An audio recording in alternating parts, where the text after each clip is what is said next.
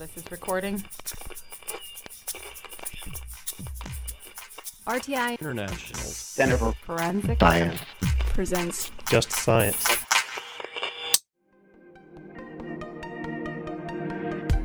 Welcome to Just Science, a podcast for forensic science professionals and anyone who is interested in learning more about how real crime laboratories work. In episode 4 of the 2019 R&D season, Just Science interviews Dr. Suzanne Bell, professor and chair of the Department of Forensic and Investigative Science at West Virginia University, to discuss a method for consistent single-shot detection of organic and inorganic gunshot residue. Smaller crime labs often face a lack of resources and don't have the funds for the most current equipment used in the detection of gunshot residue. With that in mind, Dr. Bell and her team have created a way to detect GSR using a machine already found in most toxicology departments, a liquid chromatography mass spectrometer. Listen along as she discusses a method for using LCMS to detect organic and inorganic gunshot residues from the same sample in this episode of Just Science. This season is funded by the National Institute of Justice's Forensic Technology Center of Excellence. Here is your host, Dr. John Morgan. Hello and welcome to Just Science, the podcast for forensic science professionals. I'm your host, Dr. John Morgan, with RTI International and the Forensic Technology Center of Excellence, a program of the National Institute of Justice. My guest today is Dr. Suzanne Bell, who is a professor and chair of the Department of Forensic and Investigative Sciences at West Virginia University. She served on the National Commission on Forensic Science from 2014 to 2017 and served on both the Scientific Working Group and the OSAC Subcommittee on Gunshot Residue, as well as the Forensic Science Education Program Accreditation Committee, also known as FEPAC. She has been the Associate Editor for Chemistry at the Journal of Forensic Sciences, has written a number of books, the textbook Forensic Chemistry, Introduction to Microscopy, the Comprehensive Introductory Text, Forensic Science, and Introduction to Scientific and Investigative Techniques, and her current research projects relate to the toxicity of synthetic cannabinoids, which is actually quite interesting. I would like to talk to you about that sometime, Suzanne, but not today. Our subject today, which is new approaches to firearms discharge residue, consistent single-shot detection of organic and inorganic residues from one sample using LCMS and host-guest complexes. Welcome to the podcast, Suzanne. Oh, thank you so much. I appreciate the opportunity. So fans of FTCOE will know Dr. Bell's work very, very well. She has contributed to some of the technical notes and other materials that you can find on forensiccoe.org concerning gunshot residue examination, particularly with respect to the detection of organic gunshot residues. Her work at West Virginia University now is being funded by NIJ's research program, and her archived presentation for the NIJ Research and Development Symposium is also now available on the forensiccoe.org website. So before or after listening to the podcast, feel free to watch that archived presentation to get more of the technical details and that kind of thing. But we're going to talk to Dr. Bell now about some of the other aspects of the work and kind of get a feel for kind of where we're sitting now in the world of organic gunshot residue examination. Tell me, Suzanne, how did you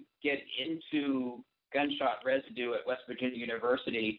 Is this something that was a natural outgrowth of your work in toxicology, or what was your interest there? It grew out of my interest in ion mobility spectrometry, actually. We had been using that particular technique for methamphetamine labs, just characterizing surfaces and looking at things. And it is widely used in airports for detection of black powder. So we were interested in seeing, well, could we develop this as perhaps a screening technique for hand swabs for organic residues, but the screening test, not a definitive identification. So we did a small project with that in 2011, which really kicked off my interest because that was successful as a screening technique. So that's when we got interested and started developing and working from there. And this will come out with your current research. IMS is a fun technique. It is commonly used. I actually used to do a little bit of explosives detection work. Oh, okay. Yeah, using IMS. IMS can be quantified, but it is definitely a qualitative technique, and it's so easy. I think IMSs are very temperamental instruments. Yeah. Yeah, their only application here would be for screening, but for that purpose, they're out there. They've been used for years. They're battlefield hardened, but you always pay a price in terms of analytical specificity with those kinds of instruments. But if you look at how forensic scientists typically do analysis, you start with a screening.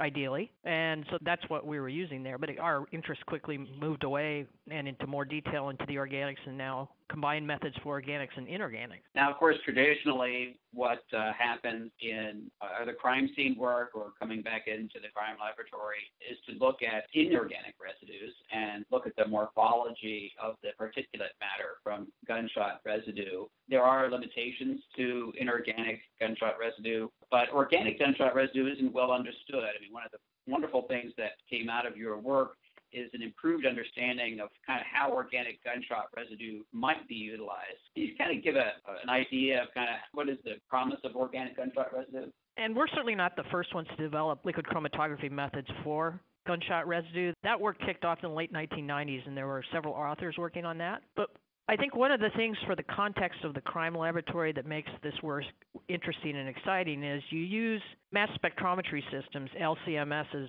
that most laboratories now have, because typically in their toxicology section, really it's the first time that laboratories at least have had the instrumentation that could potentially be used for the organics. I look at this methodology, the organics and the combined inorganic and organic, as a supplement to the SEM methodology, because the SEM, it's powerful. It has morphology and elemental composition, but it does have some limitations. This methodology promises to detect organic and, in our latest research, inorganics from the same sample. So I think once we can get over that hump of validation and population studies, I see it as a really nice complement to SEM. One of the things that I thought was really interesting is the idea that on the organic side, there are some interesting things that happen over time. Some organics adsorb into the skin better than others. You know, at least there's some suggestion that they might even be able to give information about the time since the firearm was discharged near the individual. Well, we did do some work back in 2014 where we looked at the fate of this material, the organics, a group of organics, once they were deposited on the skin. Because the thinking is that when a weapon is discharged, the method that the organics are deposited on the hands is going to be just as unburnt or partially burnt propellant, particles and particulates, but also volatilized and condensed materials to a certain extent. So we were interested in seeing if it was possible to find out how long they would persist, because that's a big question. You know we have a reasonable idea about persistence of our particulates of GSR, but our initial assumption is these are probably a little fat soluble. They might stay on the hands a little bit longer, but if they're fat soluble, then they may permeate. So we did some work with that, and we got some interesting results. The diphenylamine family diphenylamine itself tends to evaporate fairly quickly, and it does absorb into the skin. And other compounds like ethyl centralite, for example, just sat there on the surface. So it might be able to extend the window a little bit of detection. I don't think we'll ever do time since discharge, but we could certainly provide some, I would hope, some investigative information along those lines. But it's not, we're never going to get a time since discharge with that approach. So there's a variety of things that various folks have looked at in this area. Some of them are, as you're saying, from the propellant, or there's also stabilizers. There's stuff from the primer. There's some talk about maybe nitrocellulose residues. So what kind of residues were you really focused on in the current study, or is it all of the above? Well, in the current study, we are not looking at the energetics. So the energetic material would be like in double-base powder, it's nitroglycerin and nitrocellulose. You can do nitroglycerin. Many groups have done it before, but we elected not to go after it initially because it's a little more challenging with the electrospray instrument that we're using. So we focused on stabilizers, flash suppression. We're working with the same group of organics that many authors have been working with. So the diphenylamine and the diphenylamine families, nitrotoluenes, dinitrotoluenes. We have about 6 that we can routinely detect, methyl centralite and ethyl centralite. So those are all adjuncts to the formulation and not part of what produces the hot expanding gas. Then the other part of it that we're interested in is the primer residues, which is the barium, lead, antimony. You can also see zinc. It depends on the composition. And then you also get material from the weapon itself, from the cartridge case, so you can see copper and things like that. We were looking broadly based at the adjuncts to the energetics and to the primer residues themselves. So one of the things about inorganic is that there are multiple environmental sources of some of those inorganic constituents. The classic one is like brake pads and that kind of thing. Right. Are there other sources of some of these organics? Are those the compounds such as the stabilizer materials seen elsewhere in the environment? Sure. Nitroglycerin's commonly used for drugs. It's used as a vasodilator, so people have nitroglycerin tablets. Diphenylamine is fairly widely used. It's in a lot of things. I was surprised when we started looking into it. So that's, but we've done some preliminary backgrounds, and we don't see it per se, but we know it's out there. Ethyl and methyl centralite, those are fairly specialized, and we really haven't seen in the literature reports of these being commonly used in other things. So certainly, yeah, any compound or any target that you pick, you have to be aware of the possibility of background contamination. And our basic approach was you do a lot of blanks, you design your shooting study very carefully, you characterize a lot of skin samples in background, and then we're essentially trying to beat the problem into submission because you wouldn't make a call based on, we found lead and diphenylamine. But you think about if we find 3 or 4 or 5 of these metals and we find 3, 4, 5, 6 of the organics, and you combine those, then you start to have a more compelling case, but you still have to have the database behind it. Sure. What is the research question specifically on the NIJ grant that you presented at the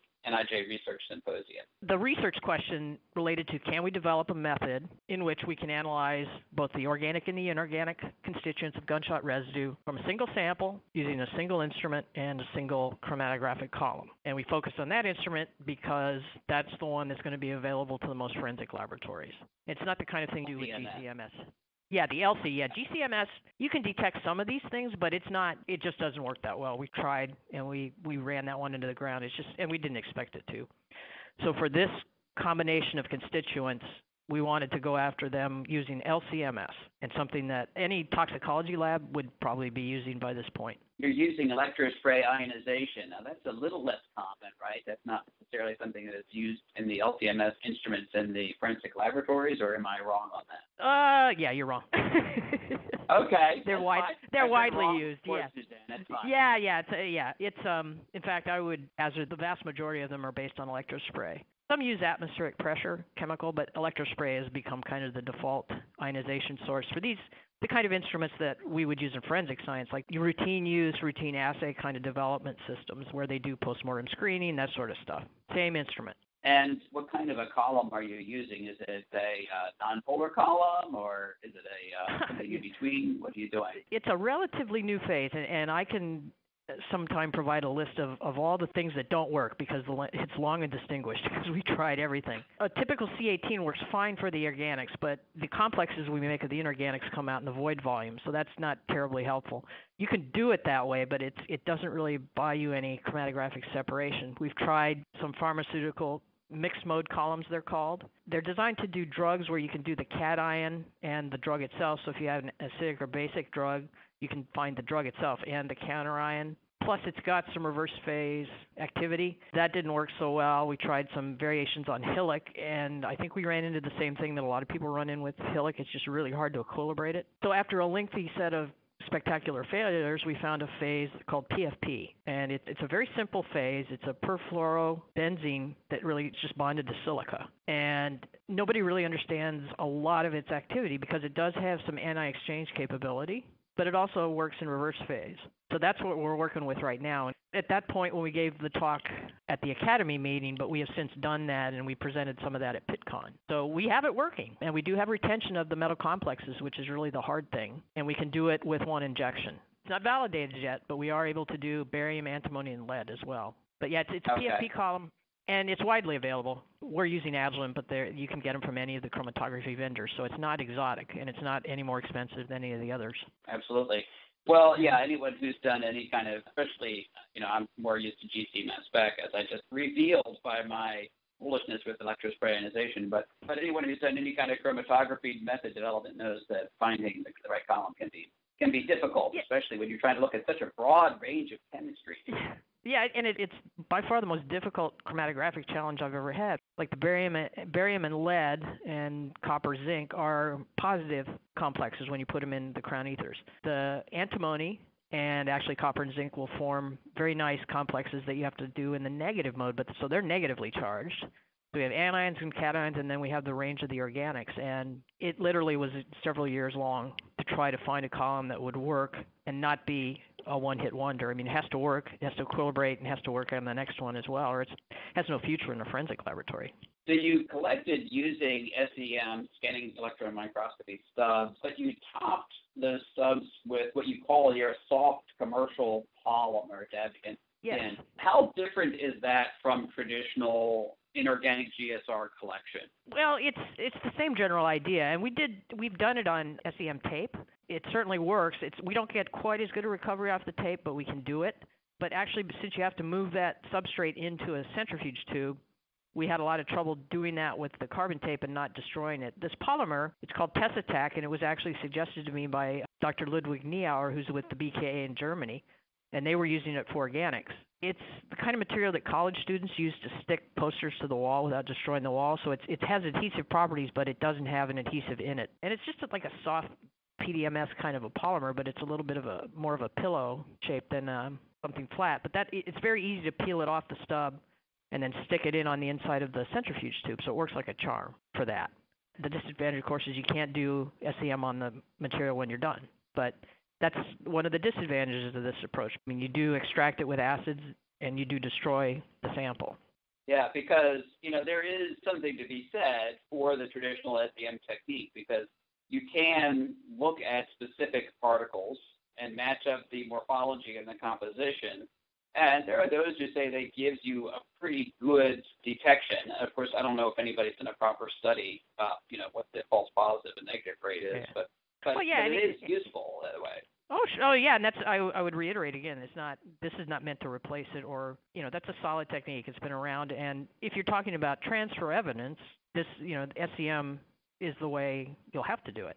So initially we did that, and I think the next stage that we'll start working on, we will divide the stub, and we're not the first ones to do that either. There were a couple of studies in 2014 and 2015 that we're publishing a paper in FSI, and all that is in there. And we're going to do the same thing. We're going to put soft polymer on half of a stub and the tape on the other half of the stub, because the detection limits we're getting are very good. So splitting the sample at this point isn't going to hurt anything, but this will allow us to validate it and show a methodology that preserves some of the sample, for further investigation. Because there's no question that what we're doing now with the research and development is destroying the sample. In the forensic world, you can't do that. So I am comfortable, though, that splitting them will work based on our detection limits.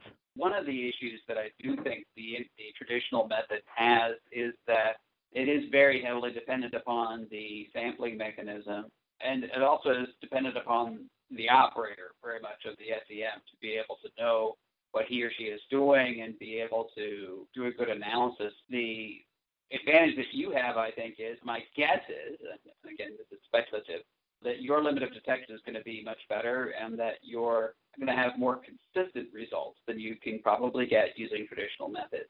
Well, I mean, that's certainly our hope. And the other thing is this would allow this kind of an assay to get into we'd hope, the category of relatively routine, like you see in seized drugs and you see in postmortem screening, because those methods just get better as the instruments get better.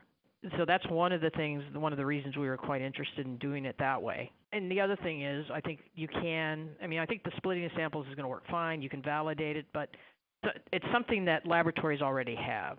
And so that's of interest. Again, we're not trying to replace SEM. This is the technology that's really ready to be exploited.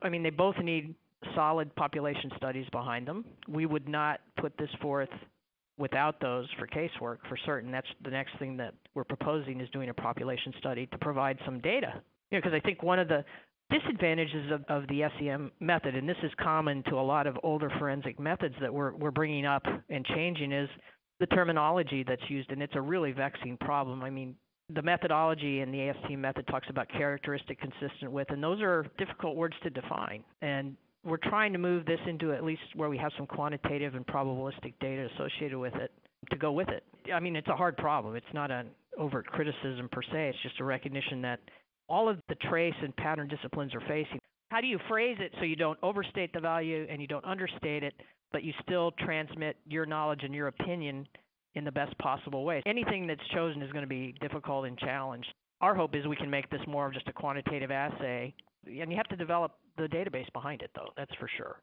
There are some variables in your technique. In particular, if you take the goo, basically, I'll call it goo as opposed to, I believe you used for Tessitac. So you take the Tessitac goo, off of the sub and you're putting it into a centrifuge tube, there's got to be some kind of wash, some kind of digestion set of steps that you need to take to get it into solution so that it can be actually injected into your LCMS. And, of course, that has got to have some variability associated with it. Sure. And you have to handle everything very carefully. You got to make sure you use clean forceps. You got to do, the normal analytical process of blanks and controls, and so that was part of what we did, was make sure that if we're picking something up, that we're really picking it up from the weapons discharge and not anything else in this proof of concept study. This is what we reported on the meeting. So yeah, you do. So you peel that off with gloves and clean forceps, you put it in the centrifuge tube, and then you extract for the organics, which is very straightforward. It's acetonitrile. 3 small aliquots, you dry it down, and you reconstitute it. And again, we didn't develop that. That's analogous with many methods that have been reported in the past, including what they do at the BKA. Then we dry the test attack down because it's still in the test tube. And then we add our acid digestion mixture, and it really does turn it into a bit of a goo. But we pull that off, centrifuge it down, and then dilute it with water, and then we add our complexing agents. And it's a single addition. It's really very simple. The whole extraction takes about 30 minutes. We heat the digestion when it's going. And actually, in just this last week, we've actually combined the extracts so you can inject it once on the instrument. So that's what we had really, our goal was to get to the point where we could do one injection on the one column with one methodology. Once it's in the tube, you don't ever touch it again. But there are a few steps. But it's no more complicated than you would do for sample prep for blood or urine or something like that. In my notes, I note that you all had some difficulties with antimony. That's the one that was the most difficult. Yeah. Oh, so yeah. What about antimony? We have many names for antimony, none of them flattering. Yeah, I know. It's a little different. The other metals that we're working with, like barium and lead and copper and zinc, they're all transition metals, and they behave very well. Antimony is a metalloid like arsenic. And we were not able to complex it with crown ether successfully in this initial run-through. And in fact, nobody in the literature, we never found anything. It will complex with things like EDTA, which most of the folks out there will remember as a good complexing agent. And indeed, it's sold. The standards that you buy come with tartaric acid as a stabilizer. And because it's of such great environmental interest, people have been studying it for a long time, and it's got 2 common oxidation states. It's really difficult to extract with nitric acid. So this is, again, another year and a half of our lives summarized down to we went into the environmental literature to find a lot of the settings for this and how to extract it. And we ended up using tartaric acid to complex it, and that works.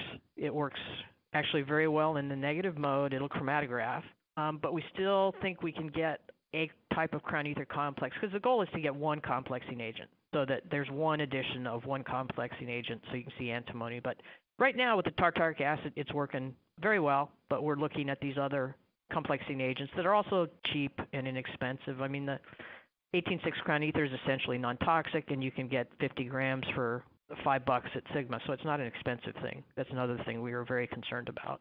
Sure, I would think the antimony is one of the more important elements to get. Also. Oh, yeah. If you can't get antimony, this is not really a viable beyond a quick screening. So we were very aware that we would have to get antimony. Now we're getting barium, antimony, lead, copper, zinc, strontium, and iron and calcium.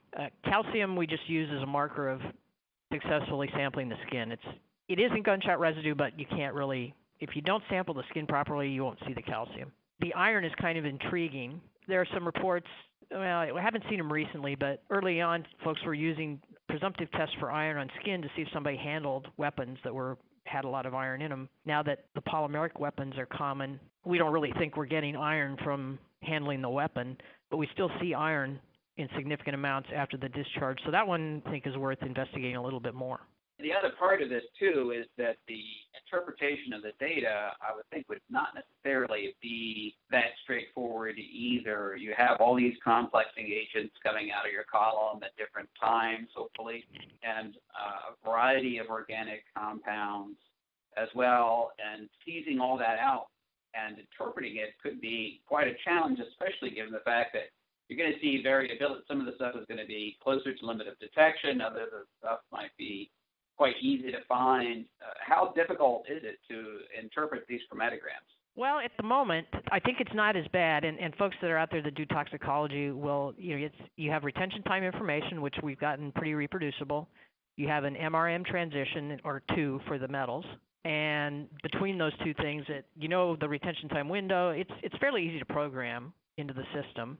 The detection limits, we've always worked in terms of number of shots because, when you shoot a firearm, every discharge event is so different that I don't think you can possibly standardize that. But you can say, yes, we can routinely collect or get positive information from above limited detection for single shot, double shot, something like that. So we work in terms of single shots or nanogram detection limits. But yeah, ultimately that's our goal. We realize if it has to be on a par with a toxicology or seized drug assay, or it's not going to fly. There's no motivation for them to adopt it. So that's what we're working is to get it down to that kind of a validation where you've got a validated method, you can get an app note, and you can reproduce it in your lab. Yeah, so that's what we're working towards now. And then the population study to go behind it, because we need to know how often do you see lead on somebody's hands? How often do you see barium? Because barium, every piece of paper that you have in front of you has barium in it because it's a common whitener. So we don't see it, but we've only worked with a small group of people so far. So that's an integral required piece of this before it's going to go live. Sure. And you've looked at, from what I can tell, two different kinds of guns, a 38 caliber revolver and a 9mm semi-automatic pistol, and with some differences between the two. Yeah, some interesting things in the propellant characteristics, but we didn't analyze the propellant, nor did we analyze the primers for this study. That will certainly come in the next ones. We just wanted to see what we could detect after single, 2, and 3-shot discharges. And we were very careful on the design of that study because we have a ballistics research facility. It's like a semi-trailer with a shooting range in it. It's not uncommon in the forensic labs will use the same sort of thing. So we could have everybody that was going to shoot was outside. We had them wash their hands. We sampled that, and that was a blank. And then when it was their turn to discharge the weapon, they would walk into this range. They'd be handed the gun. They would fire the shot or 2 shots or 3 shots. Then they'd hand the weapon back. They were sampled, and then they'd go outside, wash their hands, and were sampled again. So we were very confident in the study that if we did detect it, it came from discharge of the weapon. But it wasn't a huge population. It would not stand as a population study. That wasn't the point of it. We have to get the validated method going first, which we're very close to now, and then we can talk about doing population studies, which is the clear next step.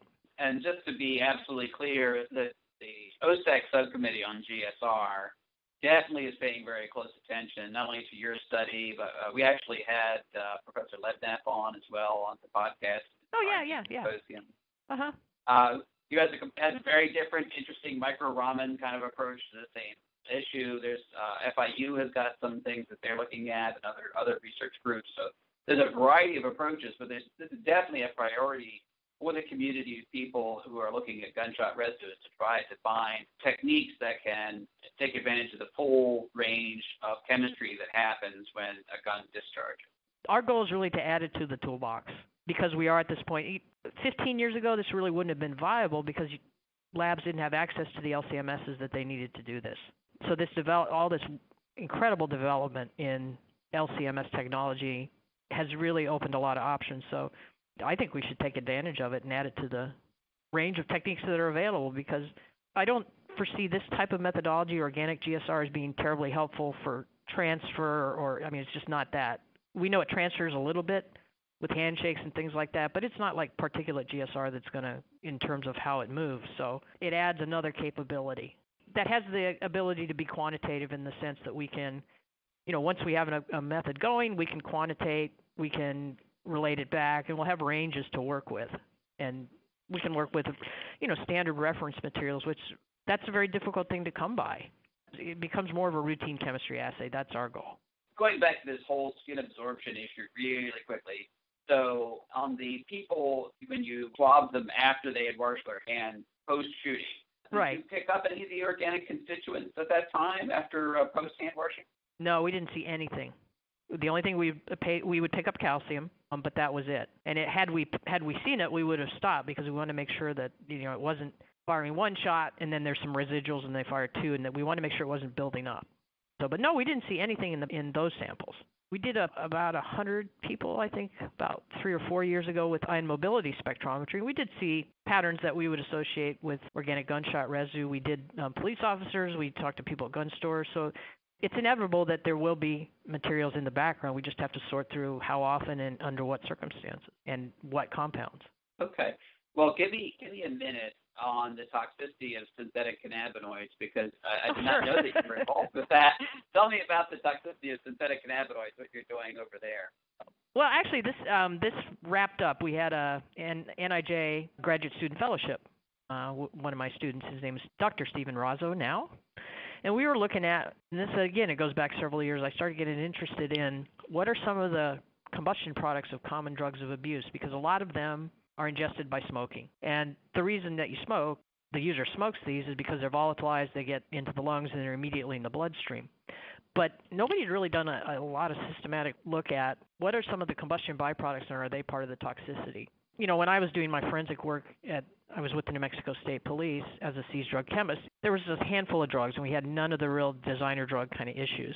And then starting in like 2007, 2008, when the cannabinoids, synthetic cannabinoids, and then the methcathinone and the opiates came on the scene, it really changed everything. And we were wondering if some of the toxicity that you're seeing with the synthetic cannabinoids, which is really difficult to interpret, might be coming from the smoking event, because those are almost exclusively ingested by smoking. So that's how we got interested in that, and that's how we worked on that.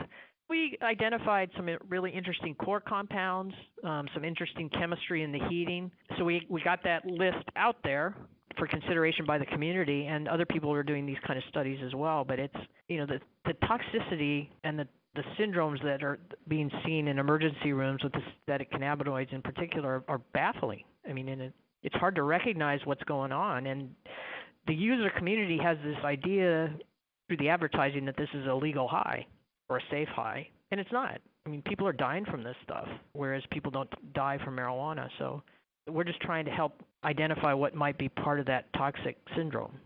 Okay, interesting. Well, that's a podcast in and of itself, but I'm glad I asked. Really interesting perspective. So, well, thank you very much, Dr. Bell, for being on the podcast. Oh, my pleasure. Thanks for the chance to talk.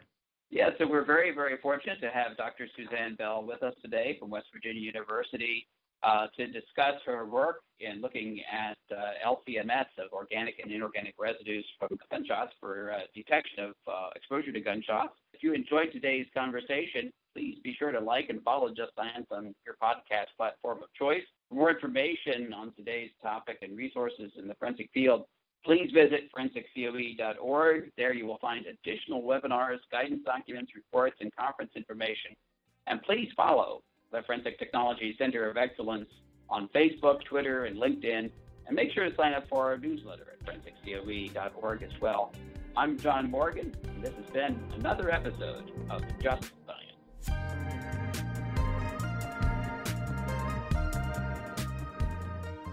Next week, Just Science interviews Dr. Rebecca Wagner about the quantitative analysis of opioids, cocaine, and cocaine metabolites in biological matrices. Opinions or points of views expressed in this podcast represent a consensus of the authors and do not necessarily represent the official position or policies of its funding.